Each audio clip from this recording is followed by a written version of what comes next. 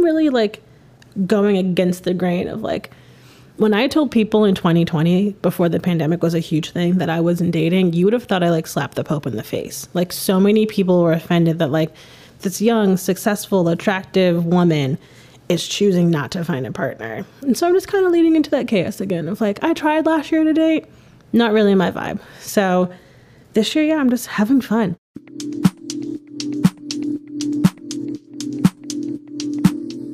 Hey, Javi. Hi, Mase. Well, here we are. It's you and me in the clubhouse. That's it. Oscar's doing some weird shit on top of the fridge. Our productions assistants, active as ever. Production. Yeah, I think we're a little nervous. Don't jump on the sound recorder. Stay away. But Don't jump. don't do it, baby. Oh no. He might. He's not going to though. You talking shit? Yeah, talking shit about me. This is my house. Well, Oscar, if it's all right with you, I would like to introduce today's guest, who is Bri Jenkins. Yes. She is an activist, a consultant, a podcaster. She just brings a really great perspective. I think we had a really fantastic conversation about all sorts of topics. We talked about queer dating. We talked about queer friendships. We talked about activism in Texas. All sorts of great stuff. So many great things. I think anyone who's been a longtime fan of the show is going to love the perspective that Bri kind of brought to the table and the multitude of conversations we have. So please sit back, relax, and know that you are soon going to have a smile on your face as soon as you hear the lovely, amazing Briona Jenkins.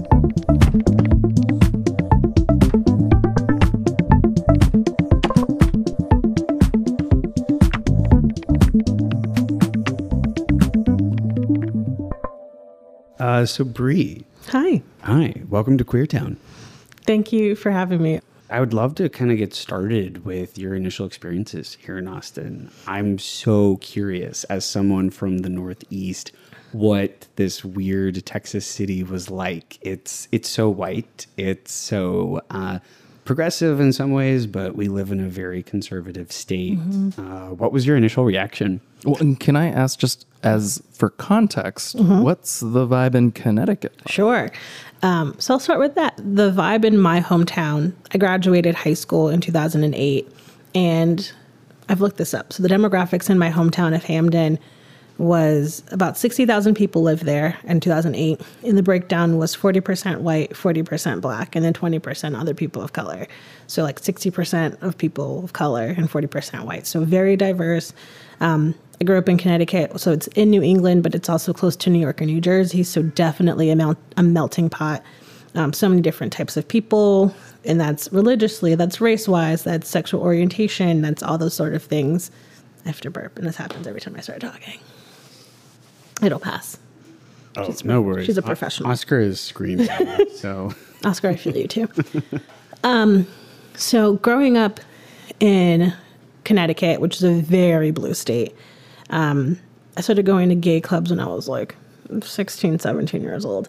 And, I was able to go to New York. We were just talking, it's an hour train ride from me. So I was able to like go into Pride and just see so many different types of people growing up. Wait, can we circle back for a second? So you were in gay clubs when you were 15, 16, but you didn't come out until almost a decade later? I was 26. Yeah. Yeah, I started donating to HRC when I was like 15, like when I got my first job. Were you just thinking? Like, I'm just a good ally. Yeah, my best friend, John, when I came out to him, he's like, girl, I've known since you were 12. And I was like, bitch, you couldn't have told me? He's like, you had to find out for yourself. So yeah, and when I came out, my family was like not really surprised. They go, girl, I used to go to church at Sunday morning and then be at karaoke at the gay bars at night, like every single Sunday. So no one in my family was like super shocked, but that is hysterical that the first money in your pocket was being donated to progressive organizations.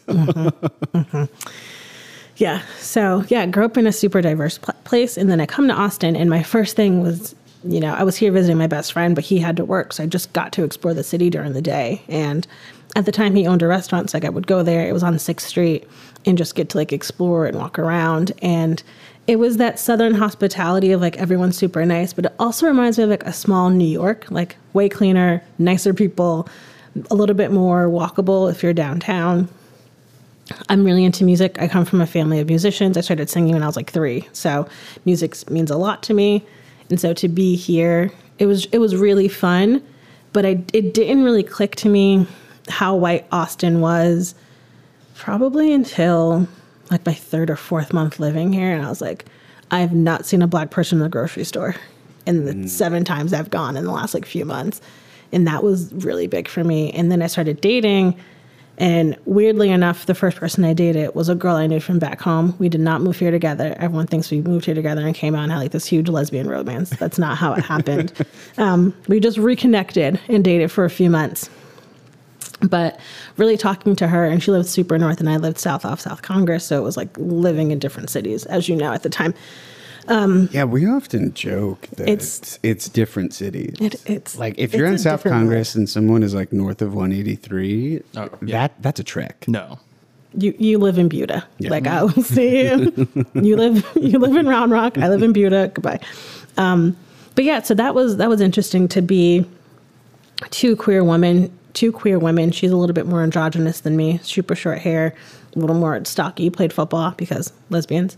So that was really interesting, like for us to go out and for people to notice us. And for us, like we grew up with that was just normal, like no one really cared. But then, being in nonprofit work, I tended to be the only Black person on my team or at the company, period. And so that came with a lot of heaviness too, just feeling like the only voice that was there ever. And so that's been hard because while I really love Austin and the opportunities it's given me, it can also, for a long time, it felt very isolating. Luckily, over the last few years, a lot of more Black people have moved here, a lot more queer people of color, a lot of queer women, Black women, women of color I've been able to connect with. But at first, it was so daunting and overwhelming and just a complete culture shock. So how old were you when you moved here? 26. I had just turned 26. Okay. So new city, 26. Mm-hmm. Sort of have this realization of how, I'm imagining that's a pretty isolating experience. Mm-hmm. How, what was your process? How intentional was it, like, building community here, basically? For me, building community meant leaning more into my queerness. And with women more, because I couldn't find a lot of people of color. So I just went to a lot of events. I just would go to stuff alone. So I would go to the gay bars with friends, or I'd go volunteer. I tried yoga in the park. I'm not a yoga person, but I was like, I will meet someone at yoga. And I ended up meeting 2 friends that I'm still good friends with now. But it was a lot of getting creative, a lot of meeting people at work and volunteering and trying to build community in other ways. Like I said, I hold 3 intersections of being queer, a woman, and Black. So I was able to meet 2 of the 3 intersections, and then, building a community of women of color came sort of later, but it definitely has happened now. One of my really good friends, Dante, we met at an event, and we looked across from each other. We were the only 2 Black women there and made a beeline. Like, it was like, I see you, like the color purple, like just us in the corner. Like it was like spotlights. It was like, okay. And we've been friends ever since. And that's now 6 years later. But yeah, it was definitely just getting super creative, willing to be awkward of like, hi, I just moved here. I would love to meet people. What does that look like? And not being afraid to do that. I mean, I've only known you for a few minutes, and I'm gonna just venture a guess that you're not shy. No. Yeah. No. I am the most extrovert to ever extrovert. Yeah. Like I'm the most liberal to ever liberal. But yeah, no, but my family's like that. Like I've never met a stranger. We've always been like, one and all, come in, definitely community. Like just treat people how you would treat your family, for sure. I'm similar to you in that regard. And when I moved back to Austin, it was also 2015. And that was a really weird moment of like, I wasn't going to grad school here. I didn't have the like kind of job infrastructure that would introduce me to like a dozen new best friends. And I think Austin's kind of a tricky city in that regard because we're such a like tech and like UT heavy place for a lot of people to land and kind of find their people, that when you're going around and sort of, I don't know, like just like shooting in the dark to see what could happen, it can be a little lonely, even if you are people like us who are incredibly extroverted. Yeah, I think that's one of the most beautiful and most difficult parts is, like you're saying, we're a big tech company, a big college town, a big tourist town. If I see one more bachelorette party Oh, yeah. with the matching outfits, I mean, y'all live, do you? But when I'm just trying to get, that used to be I used to work downtown, and every time those little stupid beer, like, pedal buses, I was like, I'm late for work. Like, I need y'all to move. But definitely was that. I was like, hi, because I moved here when I was 26. Like, are you here for college? I'm like, no, I'm 26. I'm not going to grad school because I don't know what I want to do with my life. And, just being able to work. But I worked at a nonprofit, and I was the youngest person on my team. And so, but luckily I had 2 queer women on my team. So, like, that really helped too, of like me coming into this new part of myself. And like I said, just getting really creative and asking a lot of questions of like, when you were young, where did you go? What do you know in the city that I haven't really tapped into yet? Yeah, I used to go to Barton Springs like every Friday, and I would just hang out, and that was a good way to talk to people in like a really low key way. But no one was really there trying to make friends. It's like they were there with their people, or they wanted to be alone, and that was sort of a interesting wake up call of like, okay, this is not the way. I mean, baseline, like it's hard to make friends as adults, right? Like, especially Absolutely. once you're out of college. And I think having a queer identity adds like a wrinkle to it, and some of it is good, right? Because like some of it, like there are spaces for us, and it's that experience of like being in a setting and being like gay, oh well, we can, but yeah, no, it's hard. It's real hard. Yeah, I mean, a lot of my friends, I've either met them through work, through a mutual friend, or in true queerness, we've met on a dating app and just decided to be friends instead, which is fine. Like, I think that's the thing about queerness too, is like you have to get creative and safe at the same time of like how you're going to make friends for sure. But I think we're really lucky in the fact that like Austin is that bubble, but remembering that bubble sometimes is burst by people who come here and try to, can I swear? Oh, my absolutely. Just checking.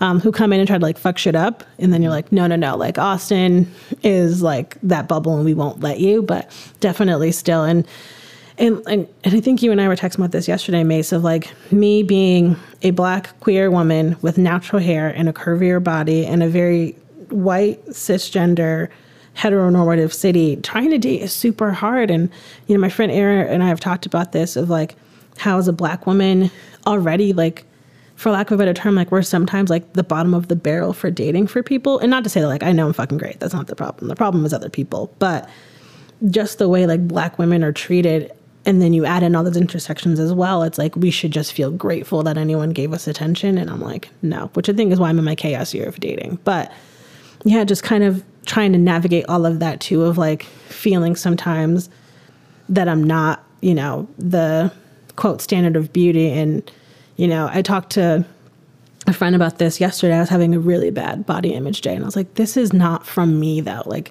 societally is telling me that I should feel bad about my body, and I don't. But it's like that catch-22 in my brain of, having had an eating disorder and still sort of recovering from that and working through that at 32.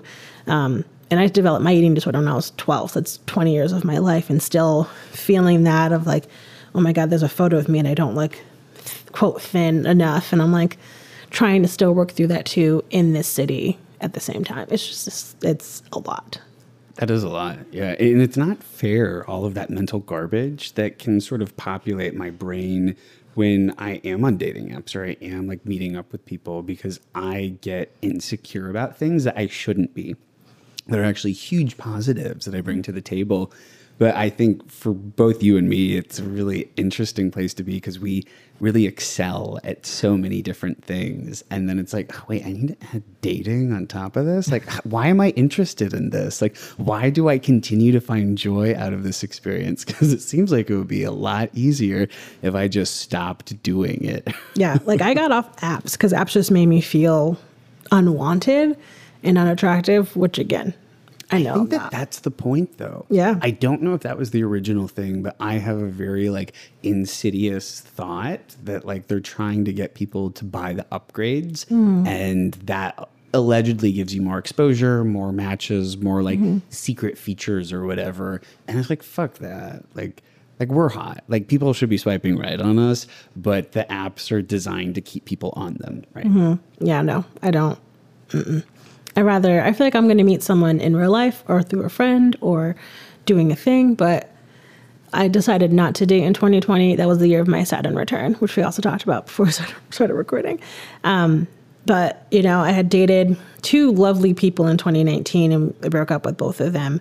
And, you know, I was about to turn 30 and I was having that like existential life crisis of like, about to be 30. I have nothing to show for my life. And I'm like, girl, relax. But I was like, about to turn 30. I'm not married. I'm not a mother, which is like the best thing that a cisgender woman can be is those 2 things. Like you're not a real woman till you're a mother and a wife. And I was like, fuck that shit. So I started therapy when I was 15. So I took like 3 months to be like, okay, who am I outside of all my relationships? Who do I want to be as a parent? Do I want to adopt? Do I want to give birth? Those sort of questions. And then what am I looking for? What are my non-negotiables in dating? And so now like that I've started dating again, I'm very quick like, no, this isn't, how dare you? This isn't going to work for me. And just being very okay with being selective. And so many people try to tell me that I'm being picky. And I'm like, no, I'm being very strategic and selective and purposeful when dating. You're 32. About to be 32. That is the age that Carrie Bradshaw is at the start. Like very first episode of Sex and the City. I've never watched Sex and the City. That's okay. That's totally fine. That's maybe even for the best. I just feel like, how are these 4 white women in New York and have not one black friend on the original? Yeah. No, that's very valid. Yes. Thank Yeah. I want to hear more about this chaos year of dating, and this feels like a good segue For wine. for a beverage. Please do. Please do. Please.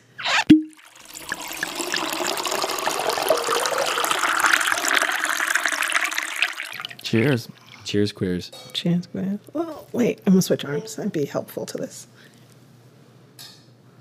Did you know you're supposed to cheers with your left Really? and look the person in the eye? Oh.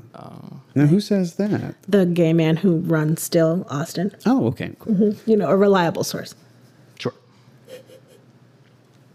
But I do want to answer your chaos question. Wait, Javi, this wine is so good. It's delightful. Thank you. It's from my natural wine club. Savano. Mase isn't the only one.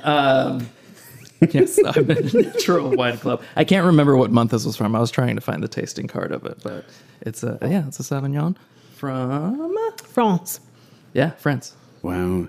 Okay, we need to do a quick pause. I'm such a wine snob, so I appreciate this environment. Because I'm like, this has great feet, the body. I can taste all the things. There you go. My aunt paid for me to go to like wine classes when I turned 21. So I'm like, Wow. Your aunt was looking out for you. she told me that I wasn't allowed to drink grape juice. I had to drink wine. She hates Moscato, anything sweet. She's like, what the fuck is this? You know, I don't like really sweet wine. Anything that is like good with ice, I don't know if that's something that I need to put in my body. No. No.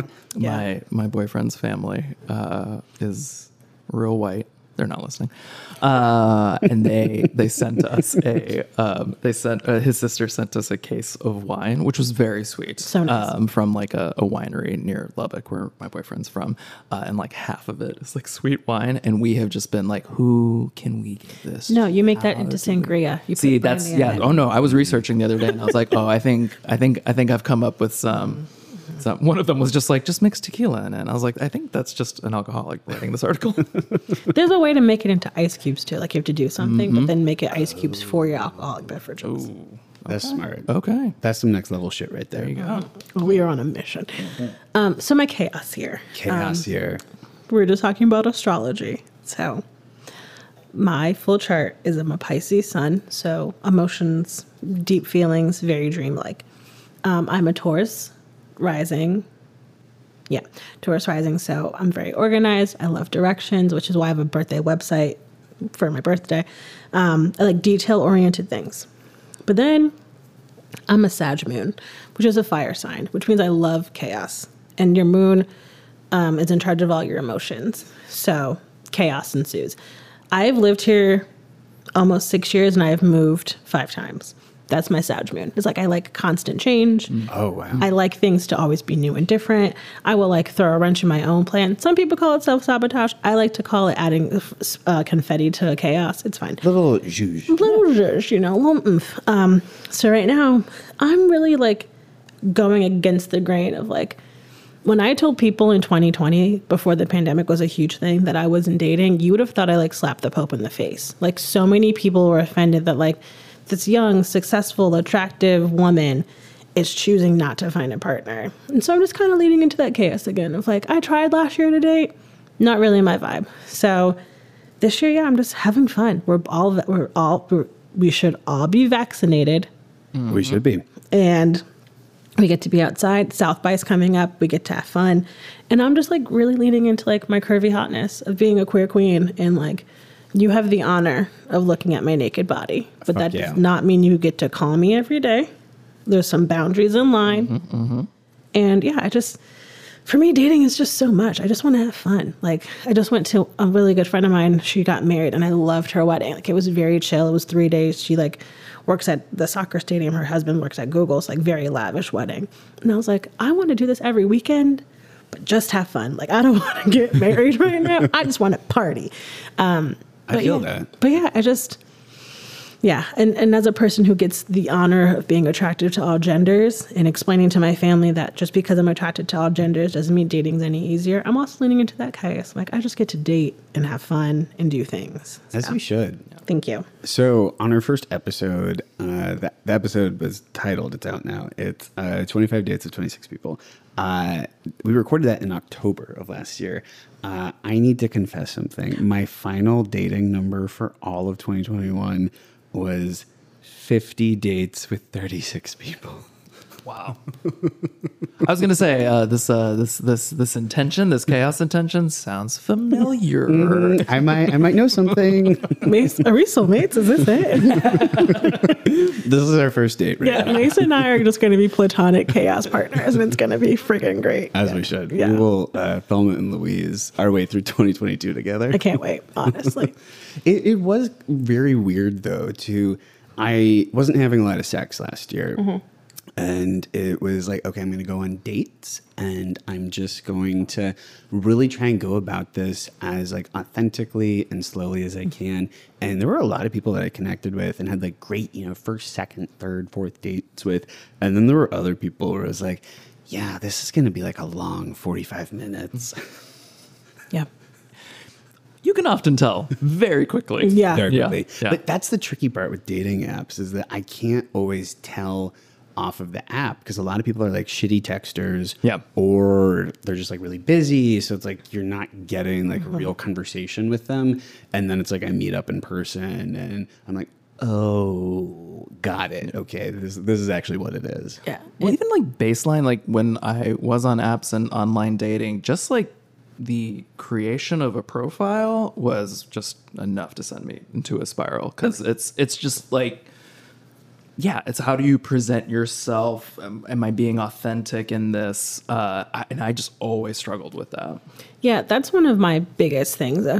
When I was on apps is like, if you don't even have time to write anything about you in your profile, I'm immediately swiping left. Oh, yeah. Because for me, I'm thinking either A, you think your hotness will get you through life, which if that's your whole personality, I don't need it.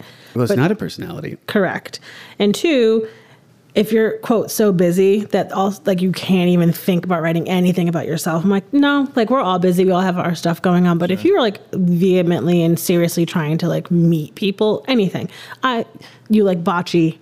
Your favorite book is Harry Potter book 5. Like, anything. Like, you are a fully fledged human being and you can't even write anything in your app was the bane of my existence. Yeah, I need something to go off of with an app that, like, the photos are obviously helpful. Like, that's a clearly like important indicator of attraction.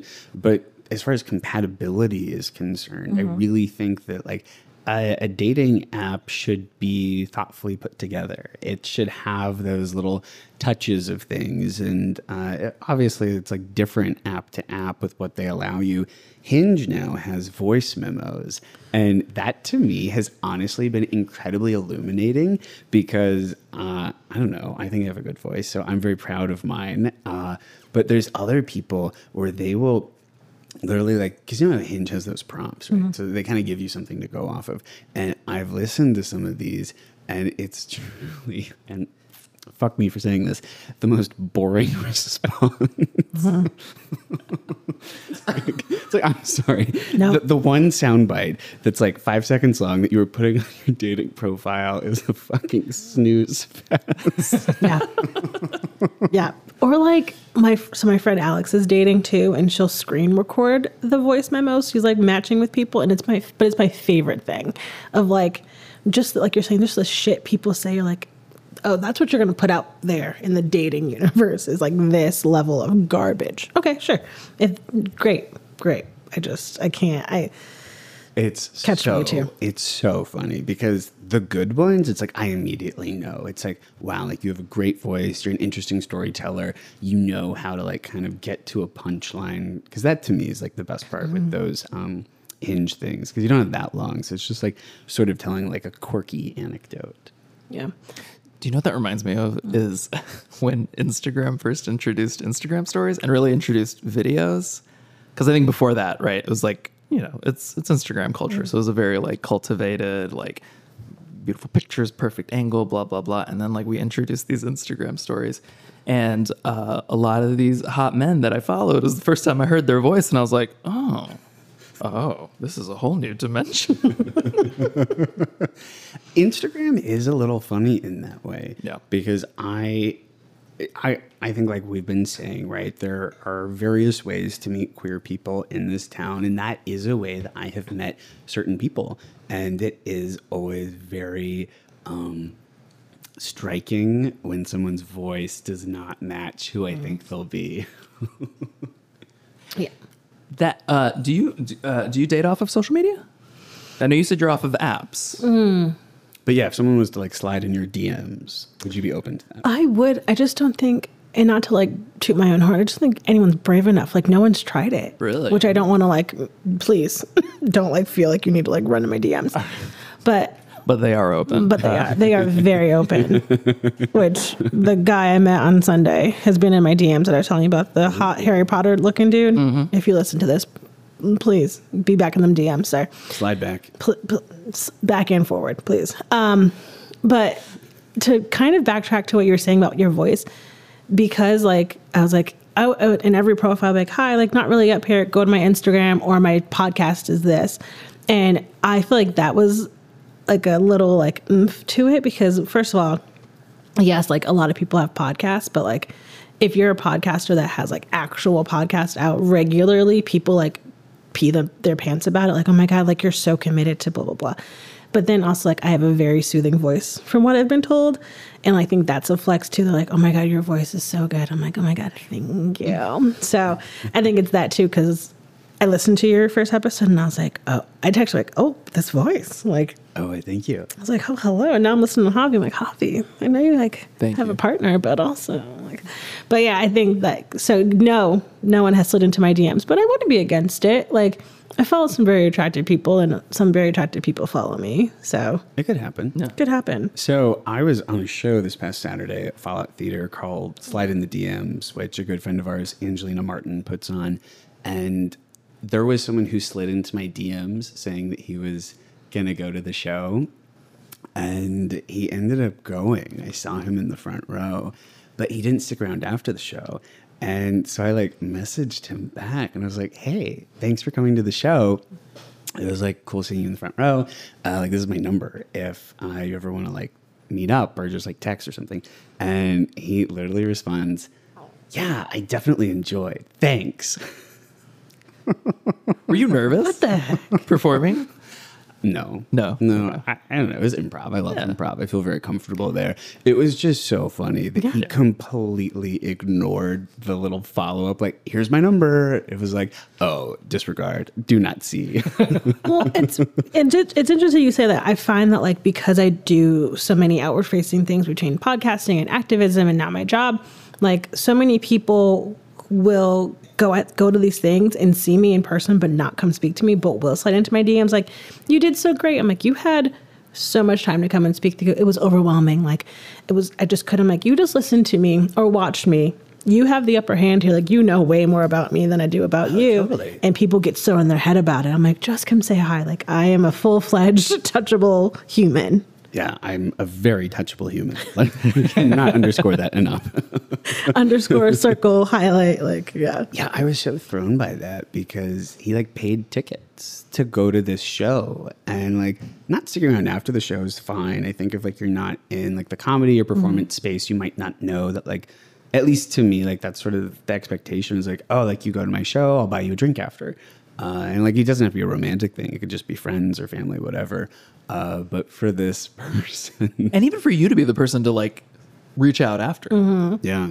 right? After sounded he like had told you.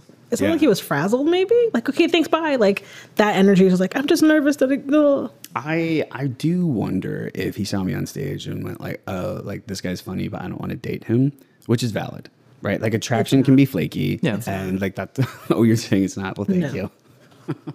I appreciate that. Maybe I'm just giving him the benefit of the doubt. If mean- you're listening to this, get back to me. His experience is valid, but I'm also like, no. Yeah, I'm not. Yeah. I'm worth asking out on a drink. Yeah. All of you on the show are like, it's upsetting. Can I point out something that I've noticed about the three of us that I almost never hear? We all like our voices. Yeah, no. You know how everybody's always like, oh, when I hear my voice, I hate the way the sound. I like what I hear in my head. And I've always been somebody who was like, no, I kind of like my voice. I think I have a good voice. Avi, I love your voice. Thank you. I think it's amazing. Thank you. Bri, you've got an incredible voice. Yes. Thank you. Look at us being confident in our voices. Lots I of love it. diction. I like the like vibrato. I'm like, yeah. Yeah. Yeah. Yeah. I guess we're all podcasters, so that kind of tracks. You kind of have to. You kind of have to. And I always laugh because I edit my own show, and I'm like, this is the first 3 episodes. Like, what the fuck? And now I'm like, this is just you, girl. Like, you sound great. Like, I own was so in my head reviewing audio from the first few episodes, and it was fine, right? Like it was like a totally great experience, but it was just interesting after the fact, being like, wait, sometimes I don't always say a complete sentence. I will just like throw out random words. And there were a few things with that first episode where Laura and I had to go through and be like, okay, like she said like 2 words, and then I said 3 words, and then she said like 1.5 words. And we both just pretended that was a real conversation. It's you saw each other in that Yeah. moment. I know, not a visual medium, but you Yeah. knew what was We were intended. there. Yeah.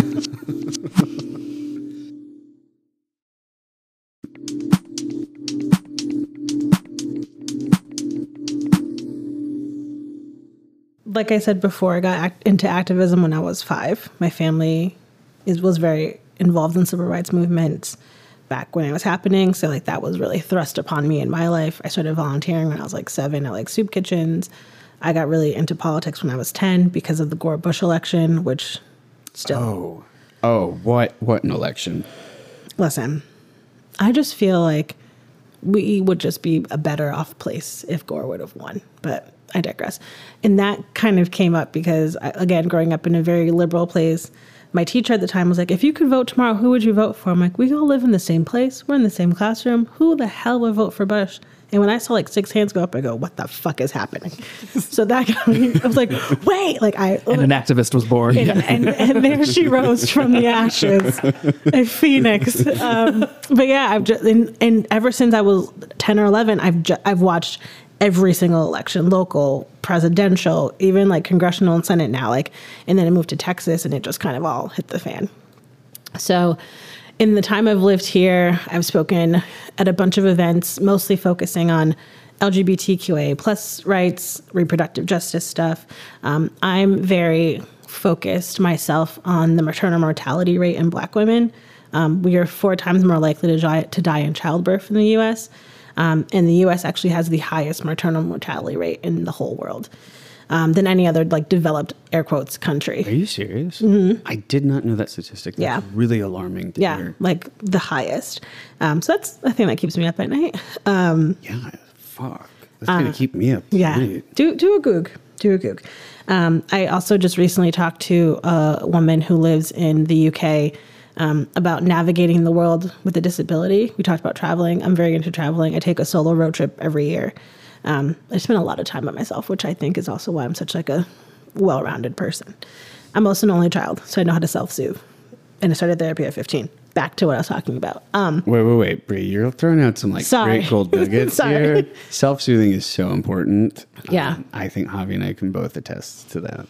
Yeah, like being an only child, like I never like had a fight with a sibling, but like my parents would make me mad.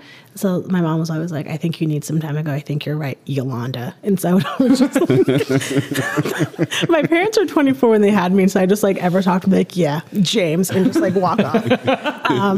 And so, but that like my parents were always like, they never just said no. They always had a reason. And for Black kids, kids of color, like the whole, because I said so, my parents were never like that. They were like, no, we're saying no because we want you to be safe. Or when I wanted a guinea pig, my mom made me do a PowerPoint presentation as to why I wanted a guinea pig. Stop. Yeah, I asked so many questions growing up. My mother got me an encyclopedia kit for Christmas one year. Yeah, I was like always taught to ask questions and not just accept yes and to do all these things. So yeah, only child. Like, and also coming from a big family, a lot of people don't guess that I'm an only child. So I'm like, no, like my parents got it right the first time. They're like, let's not test fate. So, but yeah, so I've just always been this sort of activist who asks questions. So yeah, LGBTQA plus stuff, reproductive justice, obviously race stuff. My actual business started in the like throes of 2020. A friend of mine, her husband, is from the show Supernatural. Him and his co-star were doing a virtual panel. And this woman, Danielle, we're really good friends now. She was like, hey, we're looking for another panelist, and I thought of you. And I was like, for serious? And she was like, yeah, like, we'll see you tomorrow at noon. I'm like, oh, like, I can't say no. Like, she was like, no, yeah, we'll see you tomorrow at noon. I was like, okay, great. So that kind of really thrust me into, when I was the youngest one there, I just like had to get over that imposter syndrome really quickly. And there was just such positive feedback from it. So I started consulting from there. And so now I do DEI and leadership training for companies. I also help small nonprofits with fundraising and marketing. And then I also do public speaking. But yeah, that's just like been like, and I feel like I have had so many opportunities.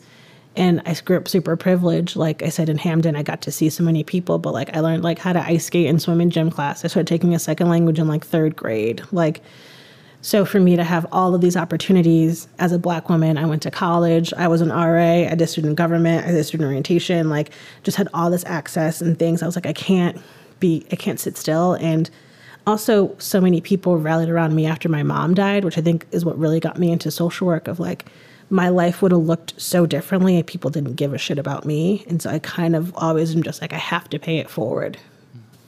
That's a really beautiful sentiment. Thank you. I just feel like the world is a dumpster fire, and I want to extinguish it like with my own little spritz bottle every day. Oh, absolutely. And we should all be trying to do that. And especially here in Texas, where it's just like one stupid fucking headline after another here. I mean, it's just insane. Did you see today what Abbott did? Yes. And the repercussions of that are so bleak. He's literally going to get kids killed. Absolutely. Like, for those of you who don't know, Abbott put a new thing into place of like, for essentially schools to out parents of trans kids and to report them to Child Protective Services of like endangering children. And it's like, for parents to give their kids access to that level of healthcare is actually protecting and saving their lives. And now it's just another piece of bullshit because Abbott's the freaking worst. And he's directing like CPS and social services to investigate these cases, which, like, I don't know, as a social worker and the folks who work in that field, I was like, that's not going to go well.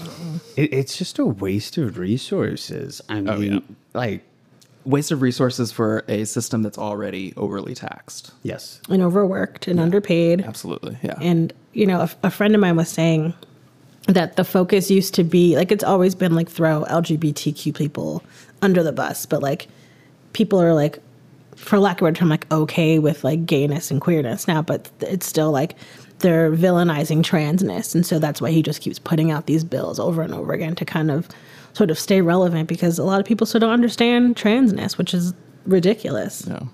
It really is striking the number of bills that have been put forward. Because we were just talking about this on the show. Like, there weren't that many up until a few years ago that specifically called out trans and non-binary folks.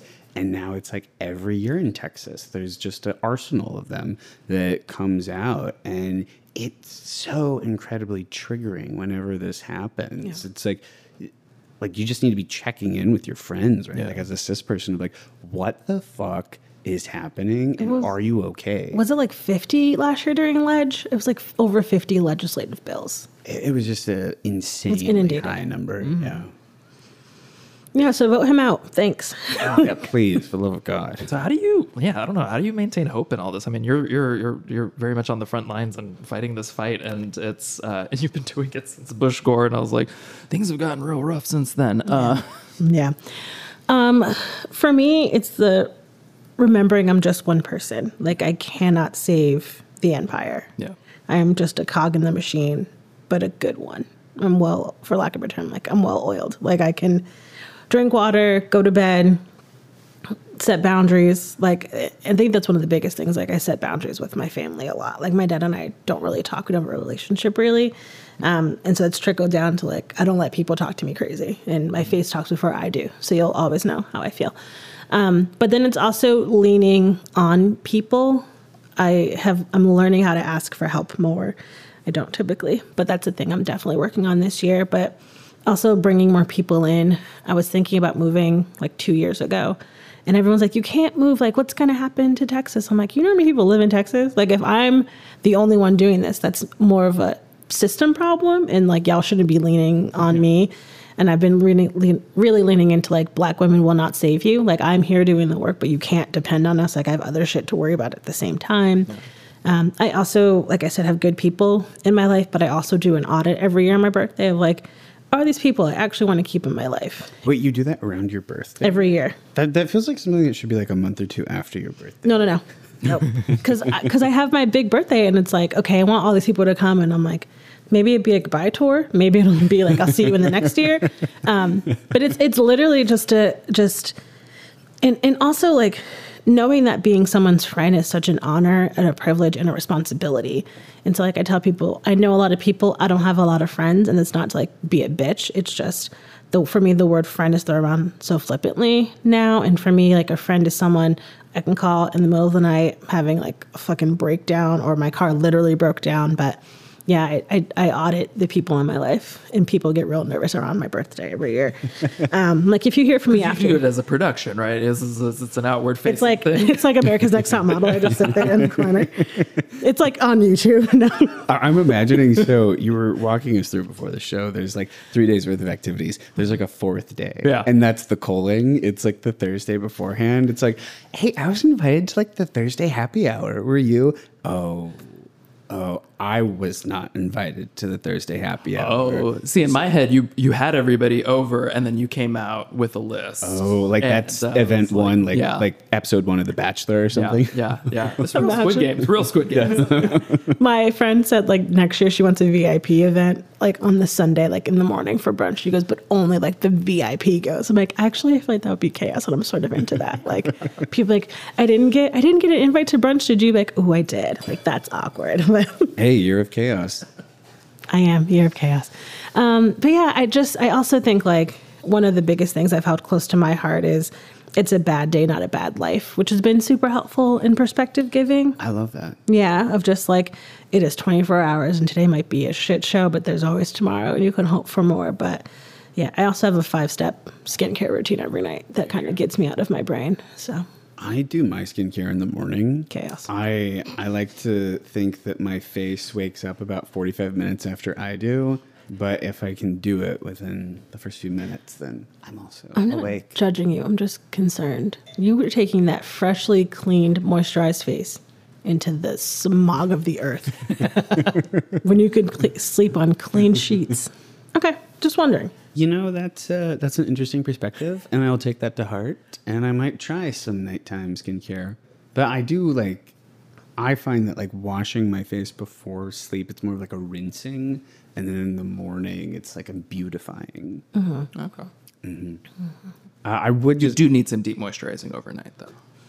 No, I'm not saying you specifically need. Oh, I just mean as humans, we need. Yeah. And like you need to leave the Queertowne Clubhouse. I'm not saying you specifically, but just like you. No, people. Yeah. Just people, yeah. Listen, I just say, yes, drink your water, but also lotion and moisturize. There you go. Black don't crack, but I'm also trying to make sure she stays in line. Okay. Yes. Yeah, please. It's one of my biggest concerns. I'm an equal opportunity dater. So like I date all genders, all religions, the things.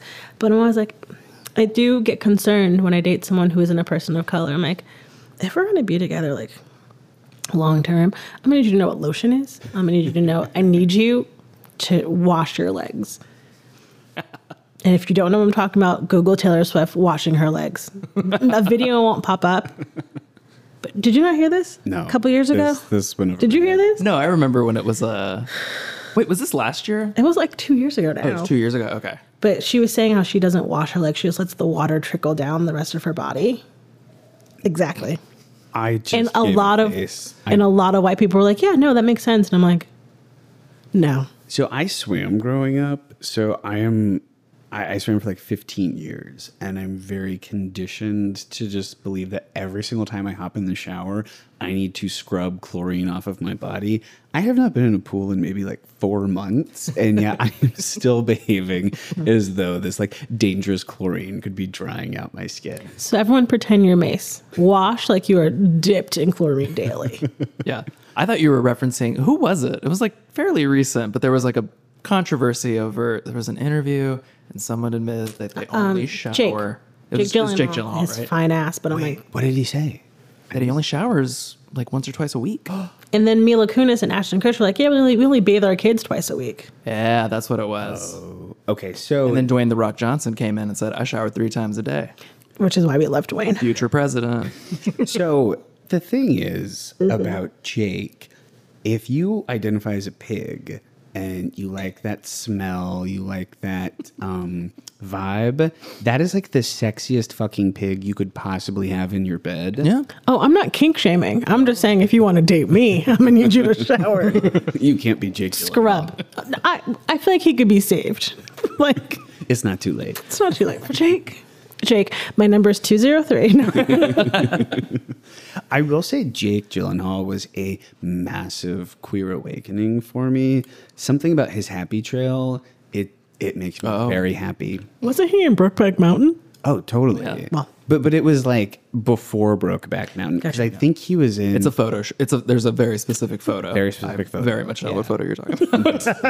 It's like, it's like it just screams fag. If it's like 2003 and you're like, that photo, yep, I know that one. Oh, Yeah, I love this. Were there queer awakening? I'm thinking. moments for you. Obviously, the first one that comes to mind is Shane from the L Word, because she could have classic. fucking ruined my life. But I'm trying to think. I feel like, oh, no. Which is embarrassing. My queer awakening was both Coral and Anissa from Real World. Coral. I was like, do I want to be them or do I want to be with them? But both of them, I'm like, Coral was Real World Hawaii. Real World, my bedroom. I don't even remember, but that bitch could have had it all. Her and Anissa. I was like, oh, I'm kind of into this. Like, So I remember watching Real World Philadelphia, which Karamo from Queer Eye was on. Yeah. And then I think they followed that up with Real World Denver, which had this twink, whose name escapes me. Maybe it was like Landon. It was some like twink polo wearing name. And I had like the biggest crush on both of them. It was like a very like pivotal moment. This is so illustrative of our age gap because mine was Real World New Orleans. Danny from Real World New Orleans. And honestly, like, because I've heard this quite a bit for men of my age who saw that show. I'm 38. Can you pull up a photo of Danny? Yeah, absolutely. His whole thing was that he had a boyfriend who was in the military, and this Oh my god, yes. Yes. I can't see his face, but I just remember them blurring out the boyfriend's face. Yeah. wow. Shout out to old school MTV, man. We really. Yeah. Like Room Raiders. Next. The bus dating? Oh my God. Next is truly what I want my life to be. Just for like a day. Like I turned 30 in April. Let me bring Next back. Oh no. Yeah. Oh, yes. Oh no. I need to see this when you're done. He had this southern drawl too. That was He's I wish I could see Mrs. Oh face. no, the photo of him today. no. Yeah. Oh, honey. Okay. Yeah. We're in New Orleans. Also, I want to just also circle back to men, cis men, men who can grow beards, do it. That's Do all. it. It's my PSA. I can't, but I But you don't- support and respect, and I am a huge ally for men who can grow beards. Great. I was going to say something and it just slipped my brain.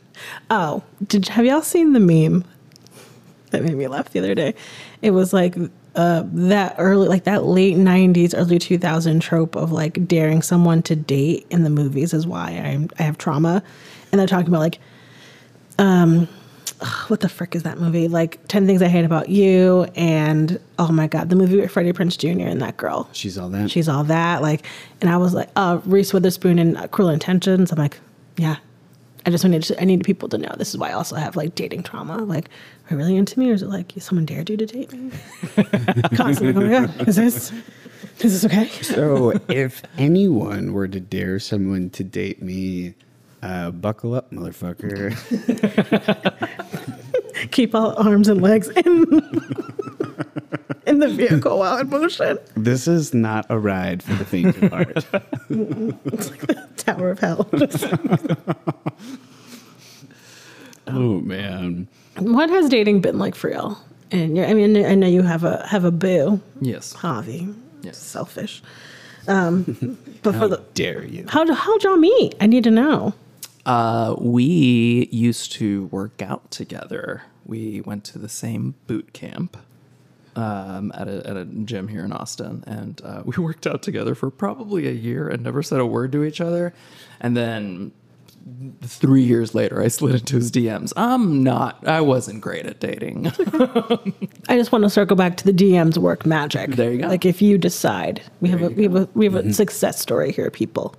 There you go. But it wasn't like a thing then. Like like now I hear so many more stories of people meeting on Instagram, which feels like it's just such a, I don't know, hopefully a better representation of you as a person. Like I feel like your Instagram presence is like, that's Mase. Like he really knows how to represent himself on social media, you know? Thank you. So it's interesting to hear that's how a lot of people. So how did you structure that initial message? Because I think that my like stereotype of sliding into the DMs is like sort of akin to like a hey you up kind of message. Maybe there's more to it, but it is not necessarily. I have though gotten from time to time like paragraphs that are like, you were the most handsome, amazing person I've ever seen. And it's like, oh, that's too much. Delete. Yeah. I never got that. Yeah, never saw it. I don't know what you're talking about. We had followed each other for a while, and just we were liking each other's pictures and stuff. And I just messaged him one day, and I said, "Hey, you seem fun, and we should hang out sometime. Would you like to hang out sometime?" I like that. That's good. Yeah. We should hang out sometime. Great. That's the wording of that ask is always something that I get in my head about, of like how to structure the like, I want to be in the same room with you, and I want to look at you, and I maybe want to like share some food, and I want to have a good time, but I don't really know how to ask that. Because if memory serves, a lot of gay men initiate that conversation with, "Hey." Yep. That's it. That is the Grindr go-to. Yep. Hey, or looking ? I will never be more grateful that I've never had to be on Grindr, Growler, or Scruff, because I don't know how y'all navigate that. Grindr is sort of like that movie where Tom Cruise is like fighting aliens and he keeps like dying and like regenerating, and it's like the same battle and he has to go through like the same like alien monsters.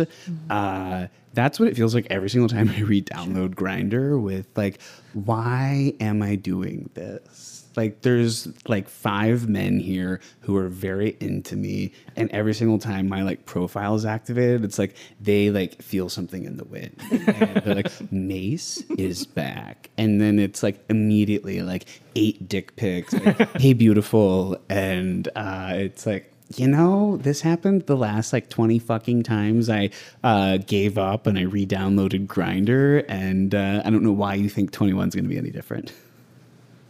Because maybe now you're willing to settle. Maybe now you're like, yeah. Yeah. I'm wearing him down. Maybe this is the time. They're like, I took a new dick pic. This one's good. This one's great. This will be the one. Could you please endorse me on LinkedIn? Oh, man. Bri, is there anything else that you want to talk about while you're with us? For me, I think my queer friendships are some of the most important and powerful in my life. I feel like being queer is magic because you understand that it comes with a lot of survival and navigation.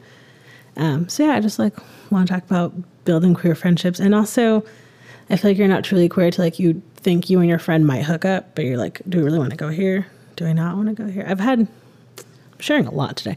That's the point of this show. I've had a threesome with 2 friends who are dating, and it wasn't weird after. And I feel like with queer people, we can do that. I feel like if I did that with a hetero couple, they still probably wouldn't talk to me. So it would be a whole thing. It'd be a whole thing.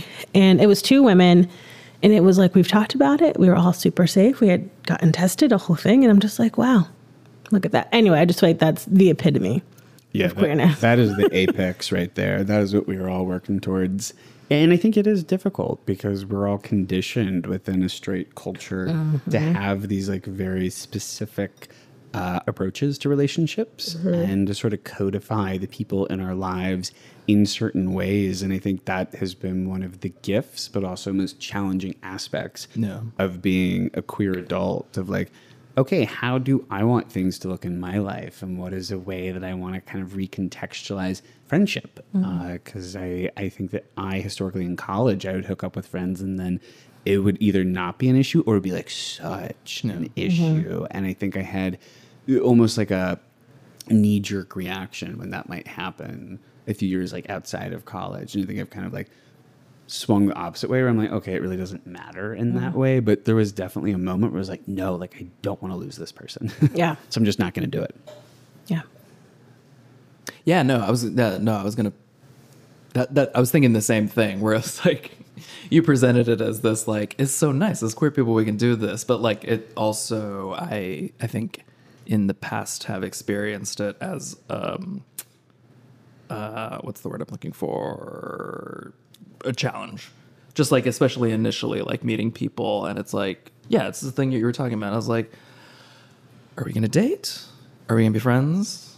Are we gonna be friends who fuck? What are we gonna? What's happening? And it's funny. It's interesting now that I'm like in a monogamous relationship, and like I find myself craving more queer friendship because it really wasn't until like we were in Martini Ranch that I really was able to like cultivate queer friendships. Like before that, I was a lot of straight girlfriends. That was kind of the deal for me. So yeah, no, I don't know. It's actually for me, I think it's actually been kind of hard to do and to cultivate. And yeah, that's the thing that I want. It's tricky. Yeah. Because I think for me, so much of friendship is sort of rooted in shared values, and I don't always know what those are when I meet up with people from dating apps. And sometimes it's immediately clear, right? It's like, okay, this person and I, like, we're not going to date, but we have like this incredible connection. We just feel this like vibe in that sort of communication style and energy. But then other times it's like, okay, well, like you're saying, Javi, like we could date or we could not date, or I don't know, we could like never talk to each other again. Right. And to like kind of strike that balance, it definitely takes, I think, shared interest in the same outcome, which is a very vulnerable thing to offer up. Yeah, like I've been really lucky that a lot of my friendships just sort of happened. I mean, obviously, like friendship is work and like any other relationship, but you know, a lot of my friendship with gay men started off like going to karaoke at Iron Bear back when it was still on 8th. R.I.P. Magical. The OG. I did a few of those karaoke's. I remember those days. Oh, I loved it. I loved that karaoke because you could tell it was like layers in a rock. You could tell when someone had done show choir in middle school because it was like, oh, like you're singing a song from like 1991, you're 97, you're 2005. Okay, so on and so forth. You can Shout out to Planet Fabulous. I think that's the name of the KJ at the Iron Bear. That's a great name. Is it Mora?